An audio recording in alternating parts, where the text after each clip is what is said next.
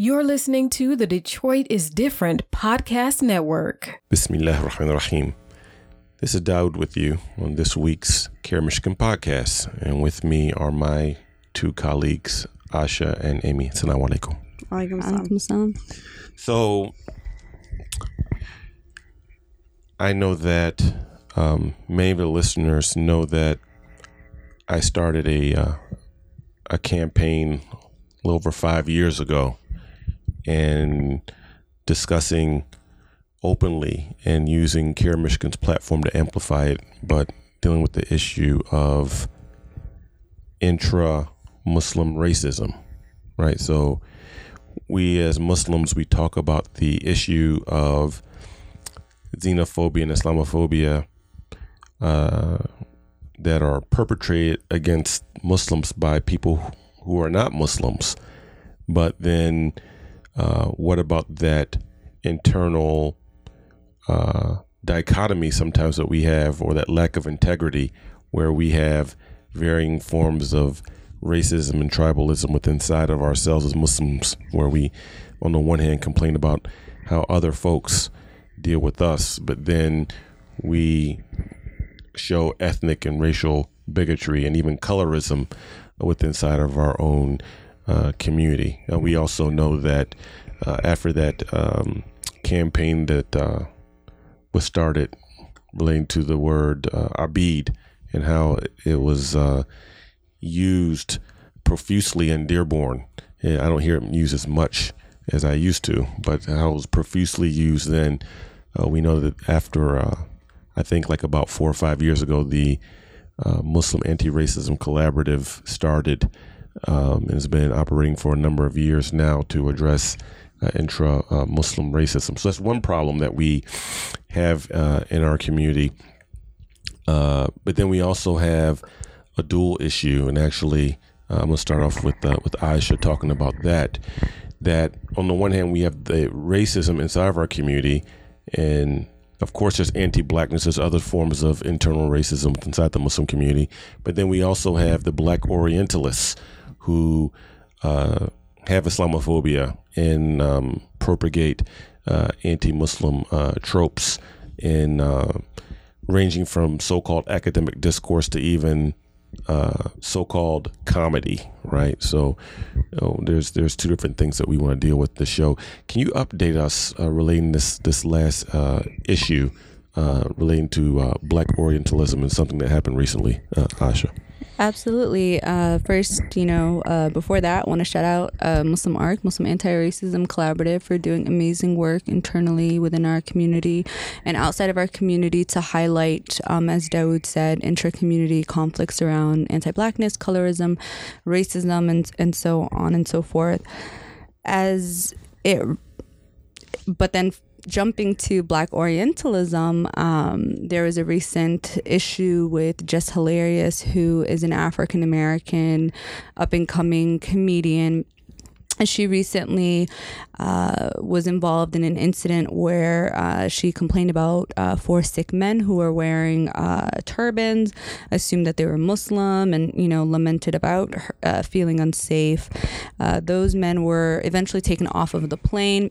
And this is, coming only not even a full day after the New Zealand massacre. And so, understandably so, there's been a lot of outrage with her commentary, her Islamophobia, her xenophobia, and just complete disregard for the socio-political climate that we are in, and really in poor taste following what happened in New Zealand just less than 24 hours before that.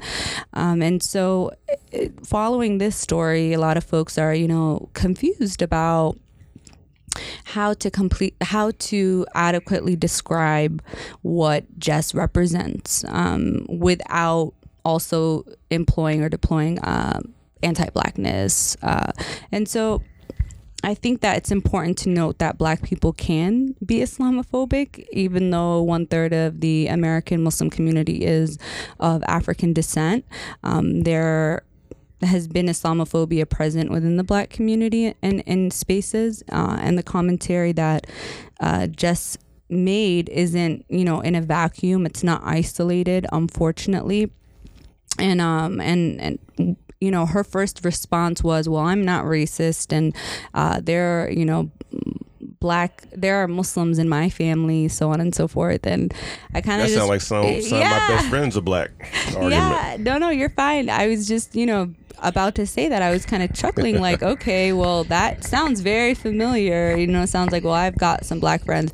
And this is only after there was massive backlash against her, right? We don't know if she would have said anything had it been business as usual. But because there is, sort of a shift in what is right and what is wrong, and really treating, and I think people wanting to treat people with dignity, especially those on the left. And so I think that she didn't expect the backlash from a lot of black people who are also non-Muslim, and from a lot of Muslims who now have larger platforms and profiles than they ever have, really. And so I think it's created a really robust discourse around Black Orientalism and what that looks like.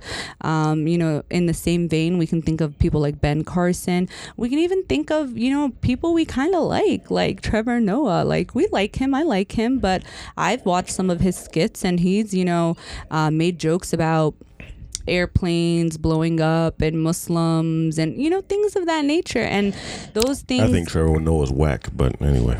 Okay, but generally speaking, Muslims for the most part like him because he seems to give a platform to Muslims, like right. Dali Magahed, Ilhan Omar, and many others.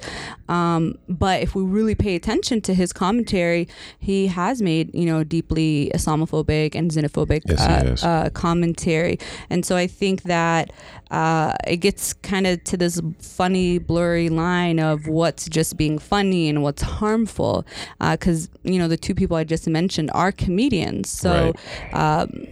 People want to give them a little bit more wiggle room. I would disagree with that, but again, I think it's important to look at how Black people can also perpetuate anti-Muslim commentary and xenophobic commentary. But I do want to point out that some non-Black people have used this as not an excuse, but have used this situation with Jess as an excuse to say, see, it's not only white people who can be racist towards us. And I think that's a deeply problematic frame to look at it, because racism is power plus prejudice. And Jess, as a Black woman in America, does not yield that sort of power to employ or deploy that prejudice. What she is saying is prejudice. What she did was bigoted and hateful, but to ascribe the word race or racist to her, it just doesn't apply. But those are just my 2 cents on Black Orientalism. Well, I think it's problematic in general to discuss Muslims as a race, but that's another topic, I think. Amy, regarding this issue, I think you have a different vantage point from Asha and myself, because we are Muslim, but we're also Black, and there's a sizable amount of Muslims who are Black in the Muslim community, right? So at least we have some masajid and some circles where we can walk inside the Muslim community, and we're the majority, right? So you have the issue of hearing Islamophobia from white folks. You yourself are white, but your husband is an immigrant from West Africa. So you're a minority within the community, the Muslim community, except no matter where you go, you have children who are Black, who are subjected to anti-Black racism. So you have I don't know how it feels to be you, but it's the issue of you hear this Black Orientalism, like what Asha was just explaining. You hear the Islamophobia from the broader American society, the dominant culture, the white society. And then you come into the Muslim community and you hear whispers and things saying stuff to you because your husband is Ivorian from the Ivory Coast. So you're getting it from like 3 different sides. Yeah, so I like to make a joke, but it's only like a half joke that everybody has their masjid except for white converts. We don't have our own masjid. So like our community is dispersed amongst all of the other communities. So there's that. So the way I view different things has a lot to do with with my whiteness, right? So like I understand things on different perspectives because I understand the privilege that I had as a white, I have or had as a white person, and I understand the complicity that comes with that if you sit in your privilege, right? As opposed to like trying to use my privilege to make space for other people who are having issues, or in using my privilege to dismantle those racist structures that tend to get people down. But I also have the other aspect of it where I also don't fit in anywhere inside of the Muslim community, 100% anywhere. And having children that are biracial in the Muslim community has created some internal questions for especially my oldest daughter. Right. So and that's something because she goes in these different spaces and somebody's always trying to guess what she is. And African American or African is not normally what they would guess. Like people assume that she's Arab. She's been called Yemeni. People assume that she is Desi. I had somebody yesterday say, "Oh, I thought your daughter was a South Asian," and I said, "No." She's like, "I didn't notice until I saw your son because my son doesn't cover his hair and he's got very curly hair, right? And more what I would consider African American features. He's more readily identified as somebody who's biracial as opposed to my daughter, right? So we face questions from different communities like how like. Is that those are your kids? Did you adopt? Like, especially when I'm not out with my husband and they have sometimes a hard understanding, some people assume that I'm Arab because I cover. Yeah, the hijab definitely racializes. Yeah. People. So, and you've seen it, like people don't assume that an Arab is married to an African necessarily. So it's problematic. That's because it's very rare, actually. Yeah. So it's What?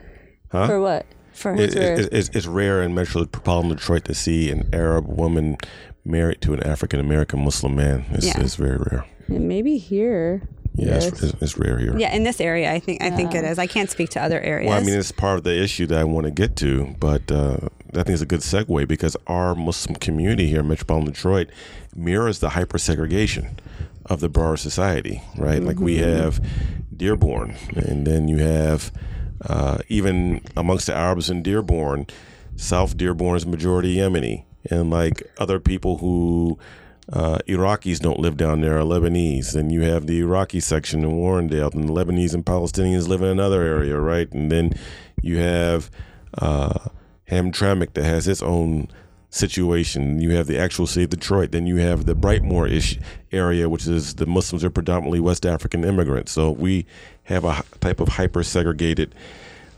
situation here. But, I mean, there's spiritual consequences for us segregating ourselves in ways that are unhealthy. But as a community, for us to organize and mobilize for our own rights and our own survival, if we're looking at it from a social political perspective, it's not a good look for Muslims to discriminate against other Muslims, for us to segregate each other into these ethnic and these, what's the other word I'm looking for? Ethnic and class silos, right? Where we don't even regularly socialize or do things together. And then it comes to the detriment of all of us when there's a Muslim ban executive order, or when they're trying to pass, hopefully they don't try it again, but anti-Sharia legislations, and they've tried to pass that several times here in Michigan. We have the anti-BDS legislation that passed in lame duck, the other issues that we have of mobilizing our community, but we have people who think that they're more Muslim than other Muslims, right? So, but it's to the detriment of all of us. Sure. So one of the problems that I see as an organizer, like within this space, is we don't have a collective voice, right? We have a fragmented voice, and we're putting band-aids on issues that affect each community. The Muslim ban affects a very specific sect of the Muslim community based on like where you're from. Right. And if we came together and we understood that all of these things that they're doing to these different communities really, really affect the Muslim community as a whole and really harm our Muslim identity, then we could collectively work together to solve all of the small issues and further the advancement of our peoples. And I feel like that's really what we're missing when and Asha, correct me if I'm wrong, because I know this is really your area, but I feel like that's really what we're missing is this collectivity towards like activism and advancement. Do you mean like in terms of just this topic or just like in general? I think both, really, because we have segregated ourselves off so much that it's really hard to effectuate change, right? No, I mean, I completely agree. There is high levels of spatial racism in the Metro Detroit area, and Peter Hammer has written a lot about this and shared a lot about this particular topic, and we've co-presented on this. And of course, because the Muslim community, as you mentioned, doesn't exist in a vacuum, we're impacted by this high levels of segregation. It's been mentioned before that this country is more segregated today than it was before the civil rights movement. Yep. And so we see that here in a really hyper-present way in Metro Detroit. It does impact organizing. It does impact our cohesiveness in the community. It does impact issues of anti-Blackness, colorism, otherization, so on and so forth. It impacts economic interests. It impacts upward mobility, marriage prospects, which is a really weird topic, but it does intersect with this in a very peculiar way. So yeah, I would totally agree. That's that. So for the Muslim community, and I think that we need to have another episode on this and probably bring on Sister Namira or someone else from Muslim Arc to discuss this and some more particulars on the ground actually in Masajid. But I will say this as we close, that Almighty God tells us in the Quran,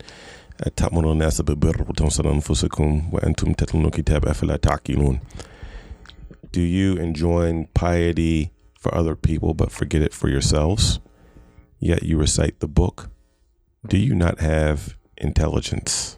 It's a verse in the Quran where Allah Azza wa Jalla is asking a rhetorical question, right? So do you complain, Muslims, about anti-Arab and anti-South Asian racism? Do you complain about xenophobia? Do you complain about Islamophobia? But then you forget to address racism within inside of yourselves? Like I'm giving like a Detroit 2019 tafsir, right? Do you complain about racism, but you practice it yourselves, or you let it live amongst yourselves? And yet you recite the book. Don't you have any sense? Don't you see that Allah, the Almighty God, doesn't bless a community when they're crying and talking about racism from the broader society, yet they allow it to exist and don't proactively talk about it and try to dismantle it within inside of themselves, right? So that is the moral challenge for us as a Muslim community. Yes, we do face problems from the outside, but we have to fix ourselves. And the Quran also says this, that surely God will not change what's inside of a people until they change what's inside themselves. That God won't change the condition of a people until they change what's inside themselves. So we have some internal work that we need to do regarding this issue. And I challenge community leaders that are listening to this right now that don't act like you don't have a problem or there's zero problem with inside the Muslim community. Say no, just like Muslims have problems on the individual level of ghiba, like we're not a post-backbiting community. We're not a post-gossip community. We're not a post-zina community. We're not a post-drinking or using drugs community, that we have individuals doing this. Well, not only do we have individuals, but we have certain institutional issues of racism inside the community, and we need to be honest and try to address those.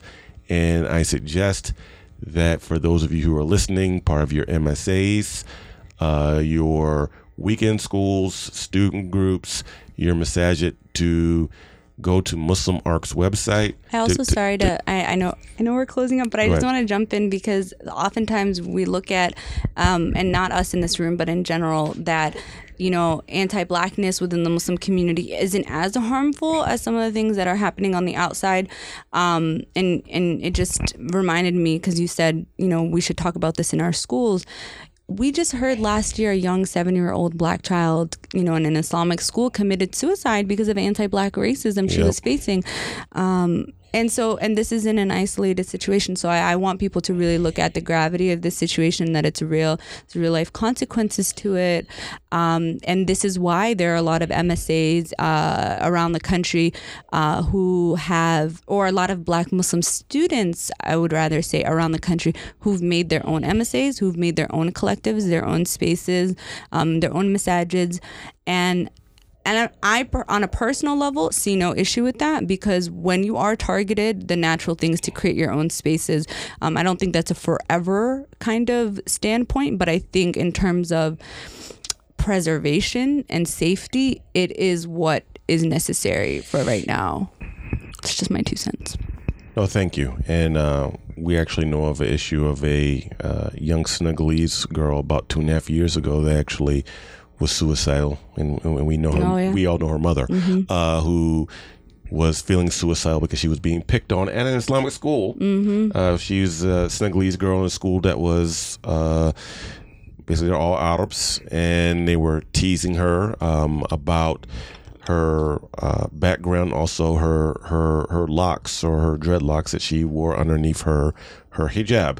So it is a life or death issue for some people, or, you know, drives people to feeling suicidal, and is also anti-Black racism has caused also some new converts to literally leave the religion, to leave the deen. So we have to understand that this is it's not just something that is abstract. It is something that is real, and it is a spiritual as well as a physical threat. But again, I will close out and repeat myself again for those student groups, MSAs, student groups, youth groups in Masajid, as well as the Masajid. I suggest for you to look at the resources and go online and check out Muslim Arc's website. With that, we close, and we thank you very much for listening, and we will catch you next week on CAIR Michigan's podcast. Assalamu alaikum. You're listening to the Detroit is Different podcast network.